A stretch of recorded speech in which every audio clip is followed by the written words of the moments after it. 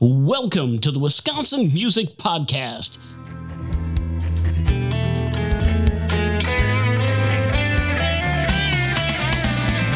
Here to introduce you to the great musicians and music businesses and organizations of Wisconsin. Every week, Wisconsin Music Podcast will be bringing you great information on what's happening in the Wisconsin music world. For our music-loving listeners, we'll bring you music that you haven't even heard of yet from unique and talented artists and hear about their journey so far. You'll either hear live performances of their songs or songs from their selected discography. For our musicians out there wondering what they can do to further their recognition, we'll be calling upon Wisconsin music businesses and organizations to enlighten you on what they're doing to help further your music journey. Thanks, Dean. Hey everyone, welcome to another episode of the Wisconsin Music Podcast, where we amplify Wisconsin music. This week, I talk with Noah Lekas from the band American Restless, and also has performed with the band Silent Comedy. Noah grew up in Racine, Wisconsin, and son of local great musician Gary Lekas.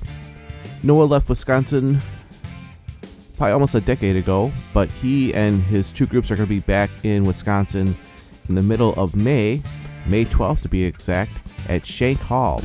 Opening up for them will be Milwaukee band Alley Eyes. This is going to be billed as the hometown show for Noah and his groups, and it's also going to be an album release show for American Restless and Alley Eyes. All the musicians that performed on the American Restless album are Racine natives, so it's going to be a lot of great music that's going to be being played at Shank Hall, and it's also going to be the album release for Alley Eyes as well for their upcoming album called Things That Go Bump in the Night.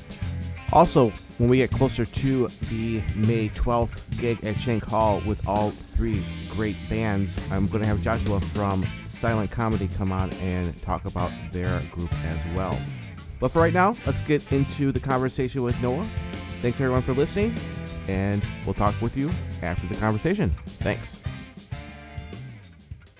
Noah, welcome to the Wisconsin Music Podcast. Tell the listeners a little bit about how you got started. Obviously, your dad being a musician, that helps it, but what kind of really got you to become, the musician you are today?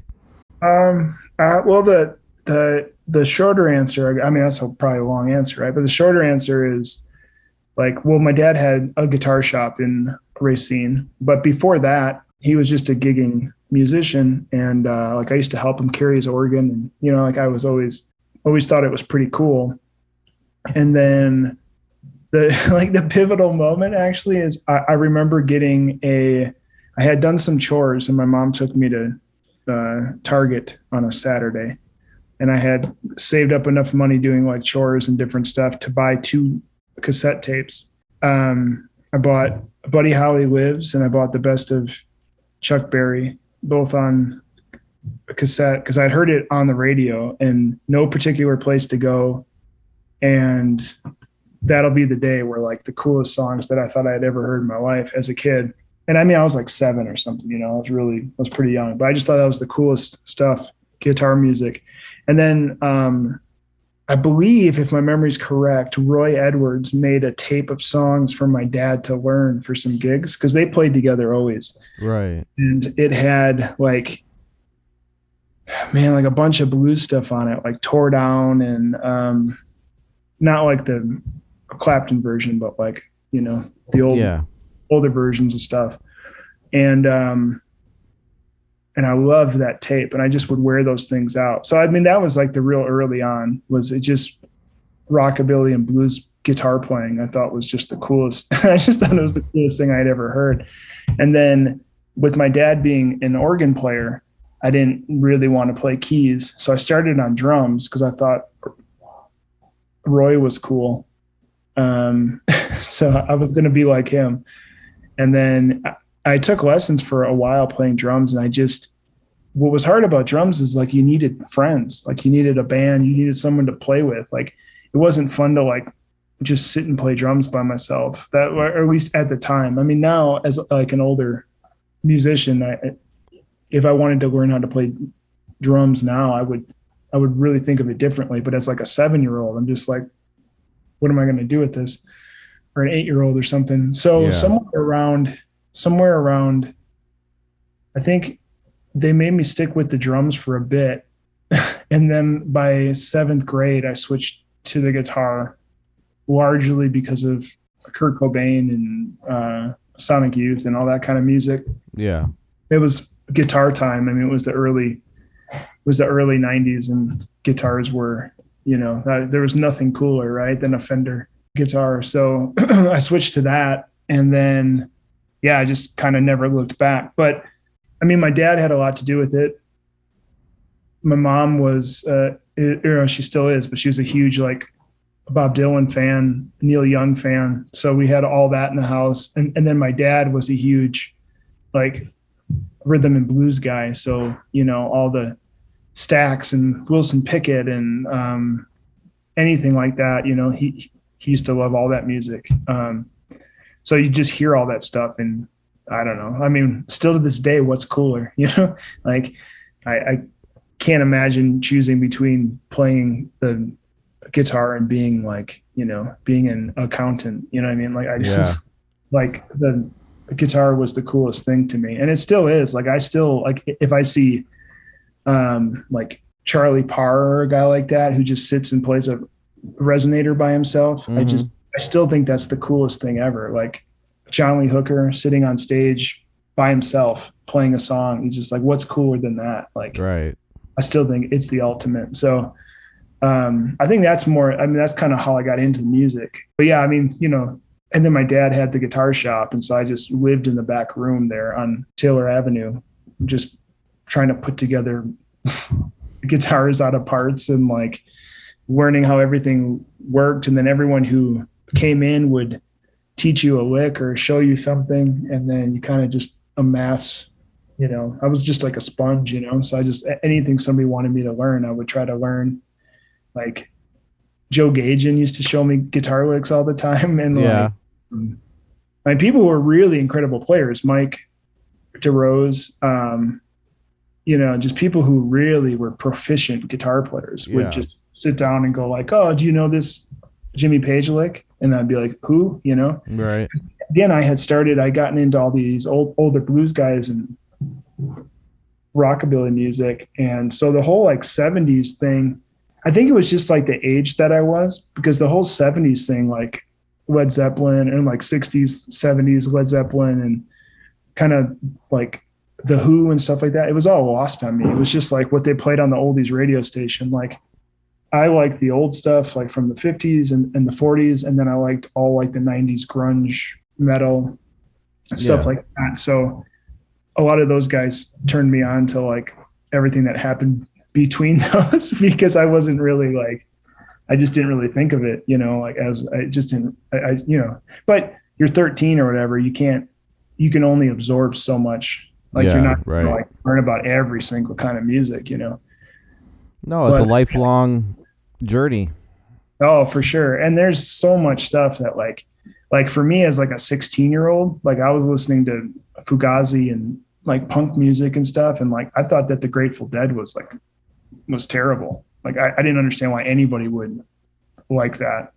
And then 10, 15 years later, you hear a song and you go like, whoa, that's a really amazing song. Like whose song is that? And then you find out like, oh, well, the Grateful Dead actually had some really great songs. Mm-hmm. But when you're a teenager, you get turned on or turned off to music by the culture that it represents. And for me, like jam band culture was just like one of the least attractive things ever as a teenager. I just I just had no interest in it. So, but now, I could go see Derek Trucks play or something, and it's like it's an amazing thing, So it takes time to get all the doors open. But definitely the first thing was like that early, like Chuck Berry, and still to this day, like that his guitar playing, I don't know what's cooler, like those big like 2-note bends and double stops and stuff. Like I don't know what sounds better, like sounds awesome. Yeah, exactly. And then, with your dad being in bands and you learning music and you living in Racine, I mean, obviously there was certain venues that you were performing at that you enjoyed? I mean, I know that you play like at George's and stuff like that. So, are you still doing like that kind of stuff where you're living now, or are you kind of doing a different route with performing? Different now. I don't play a lot of like taverns and stuff these days. I mean, well, it's been the bizarro world since COVID. Right. It's like, it's not really like the only thing I've done during COVID is fly-in dates and mostly outdoor festivals and stuff. But like in a normal world, I would still play, like I still play like some pickup gigs and stuff at like breweries or, different kind of smaller venues like that for sure. It's just since COVID, it's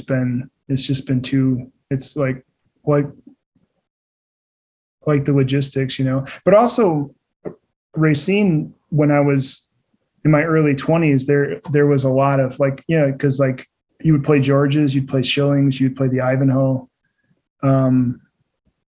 Evelyn's, like there was a lot of different places you could play for the bar world. But then even like back when I was a teenager, they had a ton of all ages shows. They used to do all ages shows at the Eagles Club. They did them at Memorial Hall, even back when I was in middle school and high school. They did them at like all the churches would let you throw like in all ages shows, like the YMCA did them, Yep. So as like a teenager, like we played all those. Well, I didn't play all of them, but I played a fair share of them. St. Rita's, you know what I mean? Yep. We all do these all ages shows. And so that was really, really beneficial. I played, the first time I ever played a show was I was 13. I played at the Eagles Club in Racine. And we did our own music, and we're objectively terrible, I'm sure. And, got hooked. Right, exactly. Now, you're talking about, you do fly-in gigs and stuff like that. So are you like doing like freelance playing with different groups, or do you, what are you playing? Who are you playing with now? And, that kind of stuff. Well, there's a band out of San Diego called the Silent Comedy, and I've been playing with them for like 8 years or something now. Okay. I'm like an auxiliary member. I play live with them and show up on some of the recordings and stuff. But their core band is like 4 people, and then they need a second guitar player live for a lot of the stuff. So I'm kind of part of the live show. And so I've been doing that, and I do that as often as I can. I don't make it to every single show, but I do as many of them as I can. And then I have my own band, American Restless, that we're getting back off the ground, which you recorded us once years ago. But we're getting that going again, and that's with all Racine people, and we're recording that in Nashville though, with a friend. And so nice. Yeah, that's getting off the ground. And so hopefully next year we'll be doing that quite a bit. We have some shows in October coming up for that. But there's all the details are still being worked out, but we'll be down south, like Georgia, Nashville area. So we'll see. But yeah, we mostly just doing with the Silent Comedy like the last few years. Before the pandemic, I was doing more pickup dates and playing with more people as kind of things happened. And I'm still open to that, of course. Like if, I'm always happy to like play with people live or to record with people, or, I've been pretty fortunate to get to play with some pretty cool folks. So I'm always open to, seeing what can happen with that. But it definitely got pared down because of COVID. Yeah. Kind of just mostly, like the last run that we did last weekend, we were in Montana, and that was with the Silent Comedy. So we did a couple, basically there's a big festival out there that we played, and then we did a couple support dates with it that were kind of with some of the festival people, which was awesome. It was really, really fun and didn't have to fly. So it was nice. Got to drive out, bring my own amp, Right. So, and with the band, did you say that you you played on some of the recordings or just live straight? I played on a couple of the recordings. I played on their last album. I played on a couple songs. There's the song on their last album called Heaven and Hell, and I played like some lead, like Elmore James kind of slide guitar stuff on that. Cool.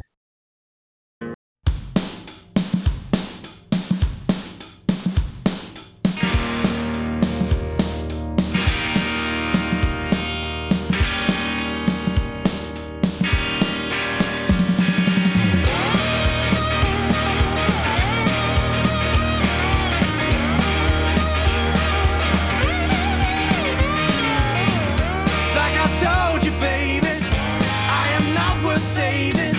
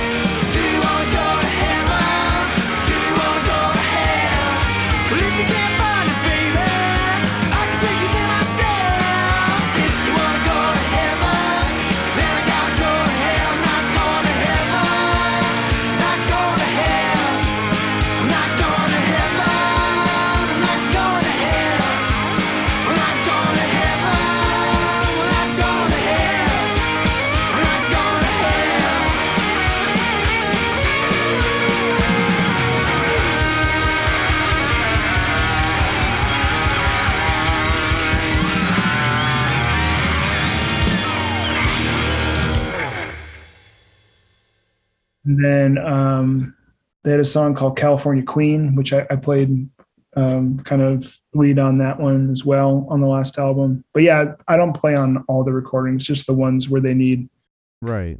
thing that I do that they don't. I mean, there's like the band's got a banjo player and it's got a guitar player, so a lot of real estate is covered, you know. So it's just when they need a little extra something.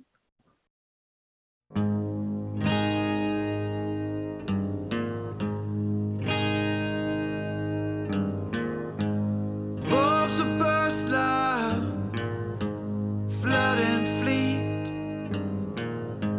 Send the curse down on satin sheets. Come and settle on me. Bring your bitters and your sweet.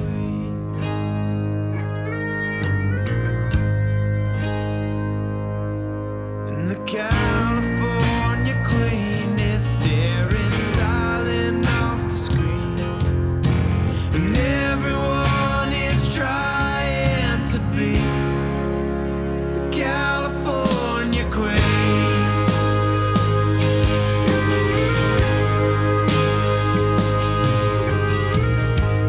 Golden turnstile, velvet leash, feeling worthwhile, razor clean. Awful pretty, aren't you? Like a needle in the stream.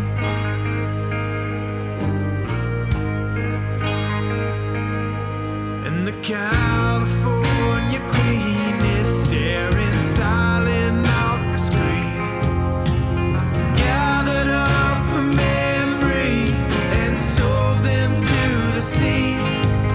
The secrets that she needs are leaving marks under her sleeves. And everyone is dying to be. Everyone is dying to be the California queen. The California queen.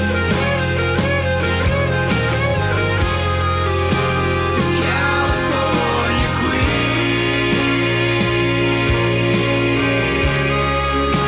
The California queen.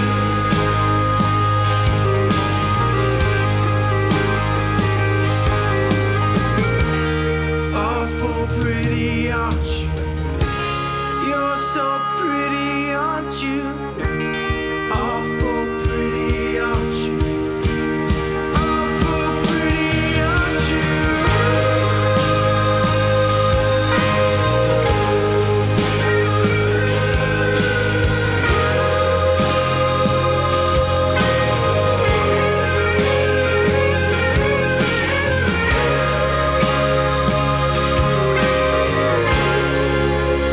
California queen.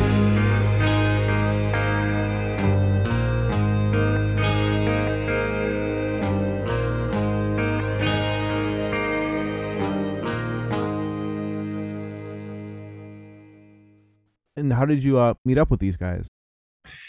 So I was living in California, and a friend of both of ours, Elijah, was playing guitar for them, and he was moving on to focus on some other projects. He was kind of doing what I'm doing now, which is just kind of playing live and playing on some of the recordings. And so we were at a gig at the Troubadour in LA, and he had just off the cuff kind of mentioned he was going to be moving on to do some other stuff. And I was just like, well, if you are, throw my name in the ring. Like I would love to play with him. And he did.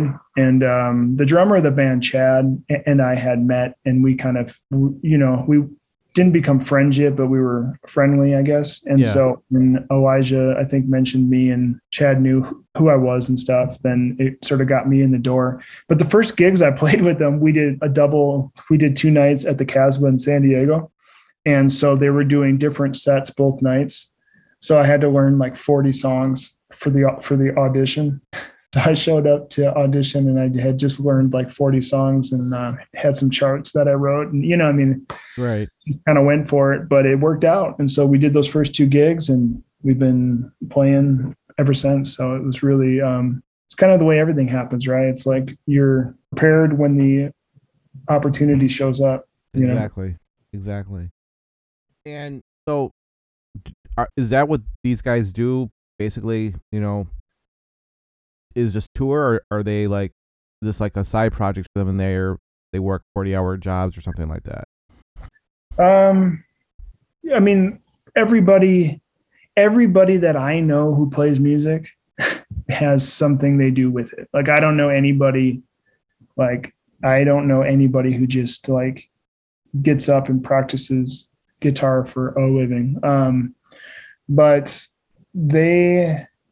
it just depends on the tour cycle and the year for them. So there's years where it's kind of more paramount, and then there's years where they focus on other things more. But everybody has multiple things that they want to be doing. Like, so for me, I work as a writer, and then I play guitar for bands, or like, I don't want to not write, right? Right. I also don't want to not play music. So it's constantly like, some years it's more writing, some years it's more music, and you're just constantly finding that balance. Some of the other guys, one guy brews beer and he's really into that, and he works for a really cool brewery, and like, so he's balancing that. Another guy is a director and he works on a lot of film stuff, and another guy does like audio work. And so it's like everyone has stuff that they also like to do. So it's a balance, but on years where things are really happening and they're touring hard, then, you can't work 40 hours a week. Right. And then years like COVID, I mean, the last 2 years, everyone has focused on their other projects because, you can't go play live. And even for most of COVID, like even getting in the studio together was like really hard, impossible, So yeah, the answer is some of both, I guess, Right. But. And where did you guys record, or where did you record your parts for their albums? They recorded the album in Austin, Texas. And then they just recorded again some new tracks in I think it was in Fort Worth maybe, or Dallas. I'm not sure what city they were in exactly. Might have been Austin. I don't know. Anyways, I wasn't there, so Okay. But I recorded guitar in San Diego last time. I just recorded at their rehearsal spot that they used to have, and then just played through a vintage Fender Deluxe amp and cranked it up and let it rip. Nice. This new recording for American Restless comes out, we can have you come back on and talk more about that project.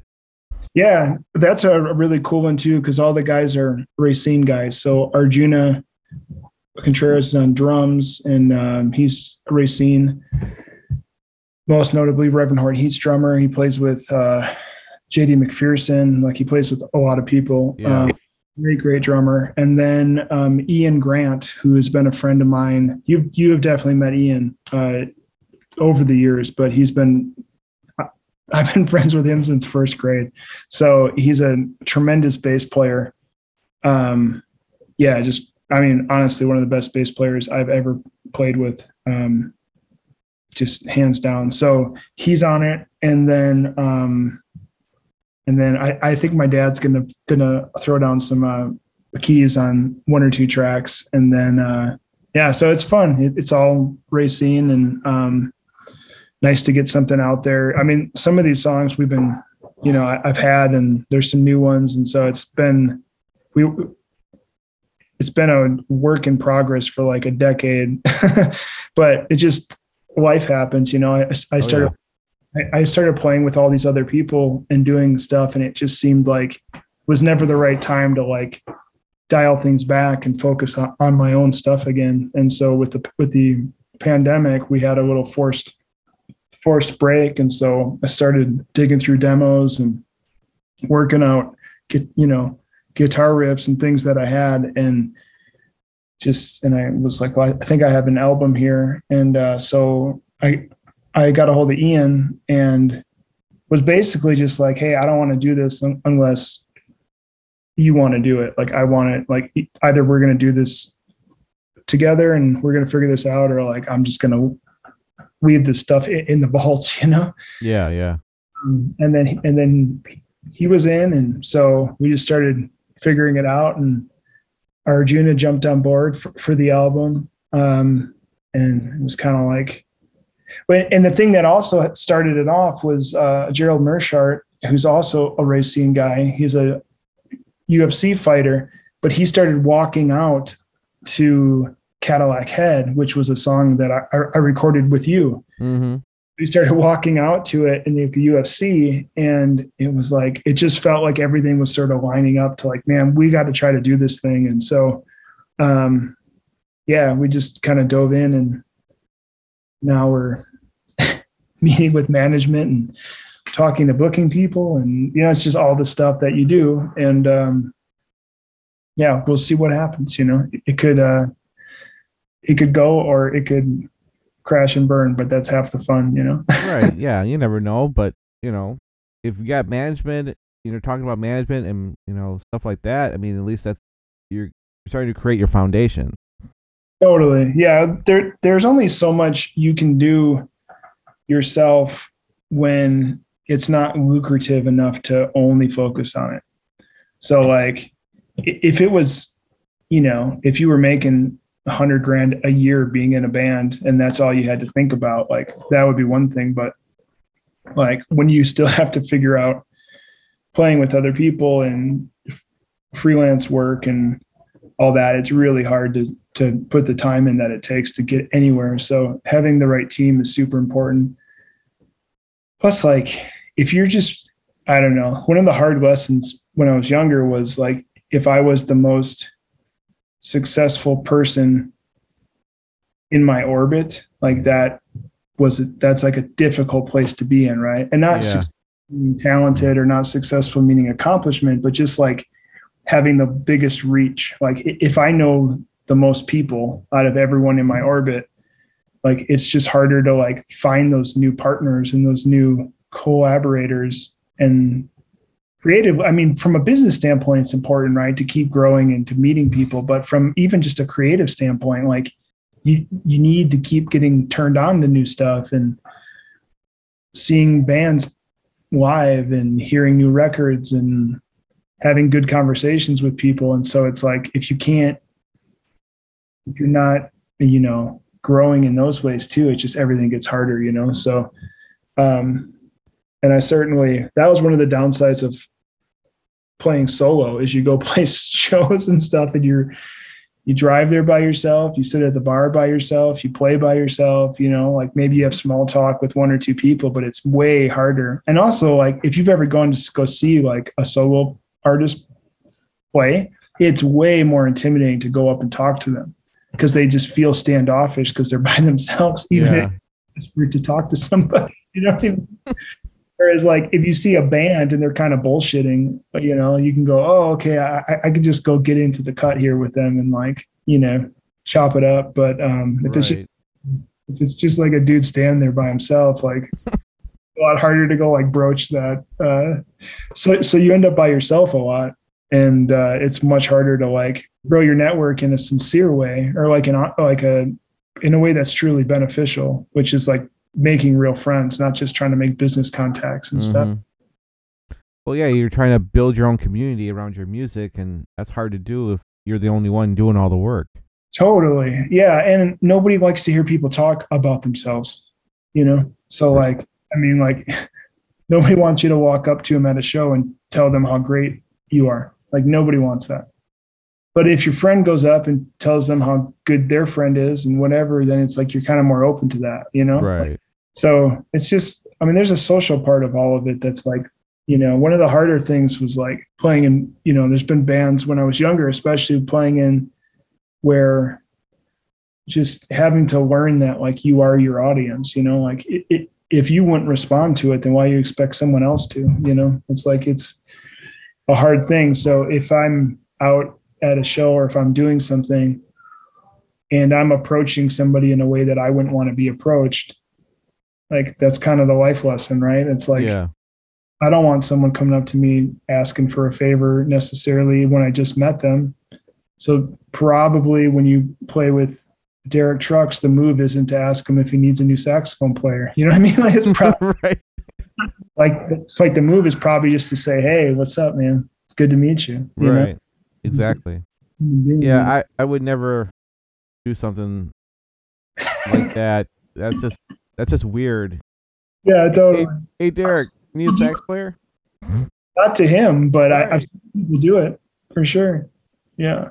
I've seen people come up and ask for all kinds of weird stuff. But, anyways, I don't know. We're sort of off track now, but that was one of the things that now with this, doing American Restless this time, we're really a lot of focus on like involving the right people and forging the right partnerships and like just making sure that we're doing it in a way that's sustainable for this stage in life, because in our 40s, like we're not like, we can't just go after things in the same way that I would have in my 20s, so part of it is just being smart enough to build the right team of people to try to accomplish clear goals. Right. So you said you're going to do this down in Nashville, right? Yeah. Well, except for that one saxophone part that Gerald's going to record with you. Yeah. Otherwise, the rest of it's all in Nashville. And when are you going to do that? Well, we already did. We have scratch guitar stuff done, and the drums are all done. So we're going to head back down there pretty quick to do bass and guitar next, and then Gerald's going to do a saxophone thing with you. My dad will record keys probably at his house. Or he said he's got a friend who's got a studio out there by him. So I think he might just go there to do it. Cool. And then I'll go back to Nashville to finish vocals. And that should be it. We're really hoping to get it done by the end of the year. But the rule is everyone who plays on it's from Racine. So that's yeah, it's too bad too, because there's a lot of other Racine people that I would love to feature, but we're just not at a point where that's possible yet. That's what future albums are for, right? It's always been a dream. And my dad and I have talked about it so many times about putting together like a Racine show band and review, like concert or album. Yeah. And like we've lost so many people now, like I know. Passed away, rest in peace.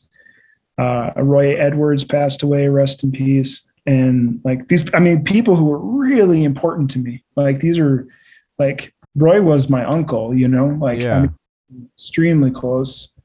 I actually got to see him probably less than a year before he passed away. He was in Kohl's, and I just happened to be in Kohl's store.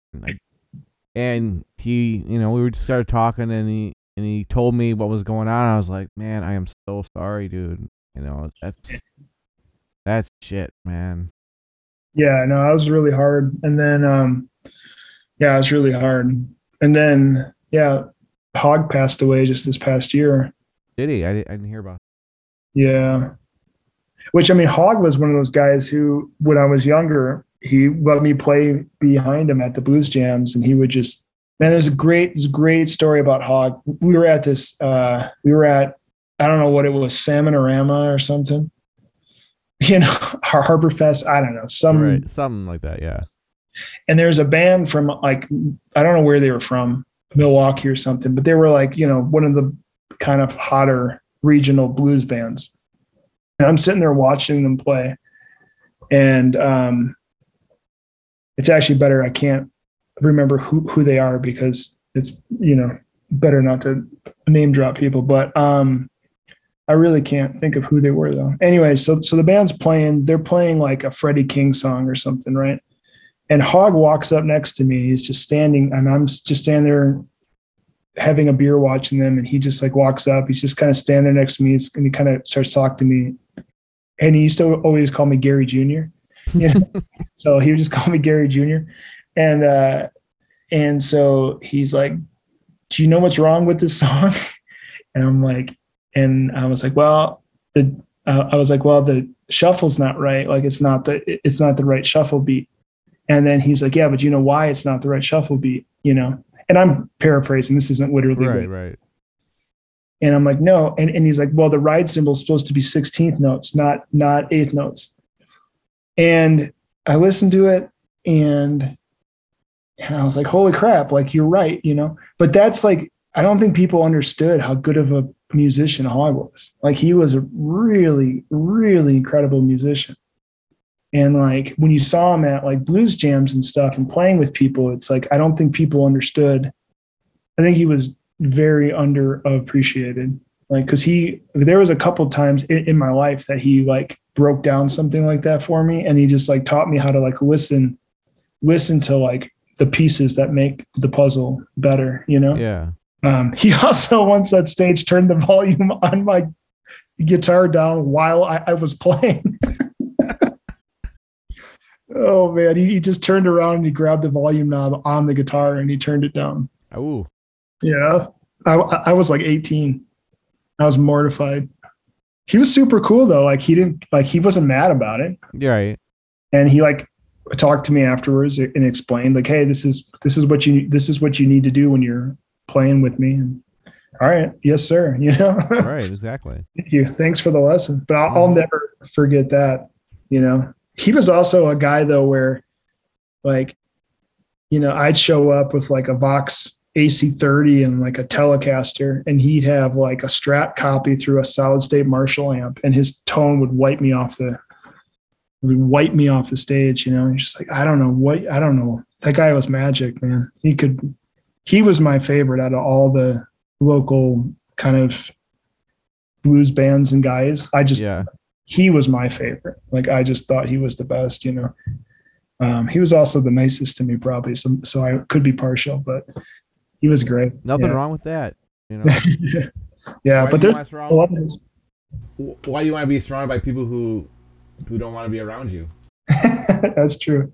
Yeah. I mean, most of the local Racine music scene I've found very, just very open and kind. Like I didn't really have any of those issues of like, you know, everyone was like real open to me, but I came in real young and I came in real eager to learn. And I think that helped, you know. I'm sure some people thought I was annoying, but what are you going to do? You know? You can't please everybody. No, for sure. Yeah, for sure. But yeah, there's a lot of those guys. Like every Sunday night at the George's Jam. I mean, I was down there every Sunday for 6 hours for years, every single Sunday, just playing behind anyone that would let me play. Like whether it was me and Jake or like the Rhythm Dogs guys or James Carradine, you know, he was always one of my favorites too. He was great. He still is great, hopefully. I haven't talked to him in a long time. But yeah, all those guys, you know, yeah, it was awesome. It was just such a great learning experience. But that helps you when you go out later and then you get a call to go play with somebody and you learned, you know, you've learned already how to just fall in place, you know. All right. Okay. I can, because the instinct when you get on stage with somebody new is to try to impress them. And that's the wrong move. And I've made the wrong move. Like I think a lot of people have. I could tell you stories about people who I pissed off by accident. You know? But you know, we can leave those names out of here. But yeah, definitely. There's a few times I crashed and burned pretty bad, trying my hardest, you know, like really sincerely trying to add value to the situation and do things. And you know, so it's never ending learning process, you know, that's for sure. But that's why it's fun. If it was easy, I don't know if it would be as fun, you know? Right. You know, you want to be challenged. You want to challenge yourself. You want to grow. And there's only certain ways to do that. And crash and burn is definitely one of them. Yeah. And there's nothing like, you know, jumping on stage with like people who have a language that you don't know yet, and then having to like decode it and find your spot. Like I remember even playing sometimes with like Eddie Muniz and like guys who were more like jazz guys, you know, Mm-hmm. and just like, cause I'm not a jazz guy. I mean, I love jazz music and I listen to it and I'm a fan of it, but I don't attempt. It's not like, it was never what I was excited to play or what I wanted to learn how to play. I also like, I'm not a big jazz guitar fan. So I think if I would have been a horn player or something, I would have probably gotten into it because I love like to listen to a Coltrane or stuff like that, you know, but like the only like jazz guitar players I really love are guys who are kind of like jazz adjacent, you know what I mean? Like Kenny Burrell or something, you know what I mean? Right. Yeah. Like, it's like, he's a jazz guitarist and Grant Green's a jazz guitarist and I love Grant Green, but it's kind of like, there's enough blues and stuff in it that I have something to grab hold of. Whereas like for me listening to like, I don't know, I can't think of somebody right now, but more of like the out there kind of jazz guys. I don't get as into, but playing with like Eddie or someone like that, it was great because he would just call like a Herbie Hancock song. And then you're just like, what? Mm-hmm. You know, what's going on here? Like, Right. and not call out the chord changes, nothing. You're just, well, this is a standard. Okay. Use your ear and see what you can do. Yeah, totally. And then like after the song, you're like, oh, what song was that? And he's like, oh, that was Maiden Voyage. Like, really? It sounded like Maiden Voyage to me, but all right. Cool. You know. Yeah. You know, but you know, those are those lessons that just helps you improve, because either if you're going to go down that road, you're either going to pick it up real quick with your ear or you're going to go and listen to it. So next time something like that happens, you feel a little bit more prepared. Totally. Yeah. And it only takes, I mean, unfortunately, it's like the same thing they say about stand-up comics. It's like bombing is part of the craft. You know what I mean? And there is something about like with music, at least for me, you know, and like Joe Kennedy's got a book that he did about how to jam and sit in with people. And like, and Joe Kennedy was one too, that at 15 was showing up and was virtuoso. He's just a virtuoso player, you know? Yeah. And so, but there is just a part of like, you got to just get in there and get going. And if you don't, you know, but just, I guess, I mean, that's not really true. I guess the point is like, it depends what you want. If you want to be on stage with people, playing with people, then the only way to do it is to get on stage and play with people. There's not really like, Right. Yeah. That makes sense. Yeah. Instagram is full of these like influencer musicians who have like the same lick. And I don't know why all of them have to shake the neck of the guitar so much when they play a lick. Like, that's what I don't understand. Every Instagram guitar lick is just like a guy hitting one note, doing like a descending bend of it, and then shaking the neck as much as possible. It's like, what is going on here? But but that's a different thing than getting up and playing a song, right? Yeah, right. It's definitely, it's cool to learn some of the tricks and to have some of those flashy moves for when you do get your 4 bars of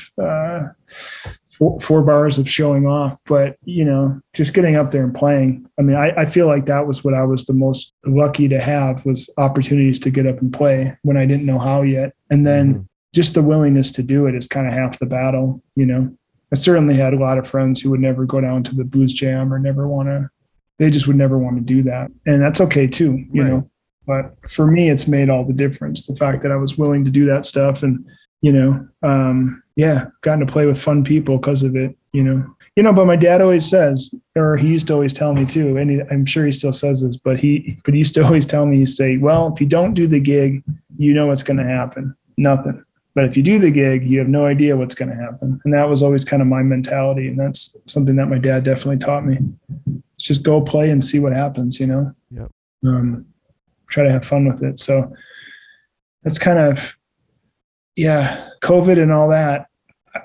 I still try to maintain that mentality as much as I can. Just go try to do the thing and just see how it goes. See if it's fun. Exactly. And I think that's perfect where we should end this part of the conversation that's going to go live when I put this up. But I think that's a perfect spot where we should end at least this conversation until we meet up again when your American Restless recording starts coming out.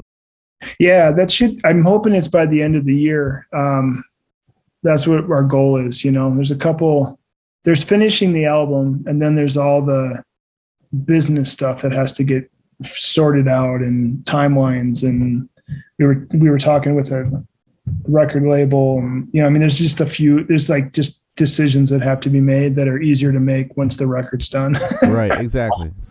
So this conversation took back in July, and now that it is mid-December, that album is pretty much done. They're putting the finishing touches on it, and there's going to be a release of this album the Tuesday before the Shank Hall gig.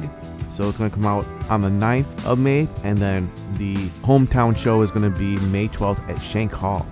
There will be tickets available, so look for it on American Restless's Instagram page, also here on the Wisconsin Music Podcast website. I'll post it on there as well, and also on my Instagram and Facebook pages. And we really want to get this show promoted. I'm not getting paid from the bands or anything like that. I just believe in amplifying great music. And if you have a show out there that you would like me to talk about, send me an email over to Wisconsin Music Podcast and put upcoming gigs in the email subject, and I will help promote some of your gigs out there. Tag your gigs in Instagram and I will repost them. And same thing on the Wisconsin Music Podcast Facebook page and group. Actually, there's a group, Wisconsin Music Podcast group, where people talk about the great music of Wisconsin. You can put your shows on there. Don't overly post them, but a week before or a couple days before the gig, post them on there. Go right ahead. Don't oversaturate, otherwise no one's going to get any much of attention of their gigs. Once again, thank you so much for listening in. It's much appreciated having everyone out there helping promote Wisconsin musicians out there. Have a great week, everybody. Happy holidays to everyone, and we'll see you in the new year. Have a great one. Bye.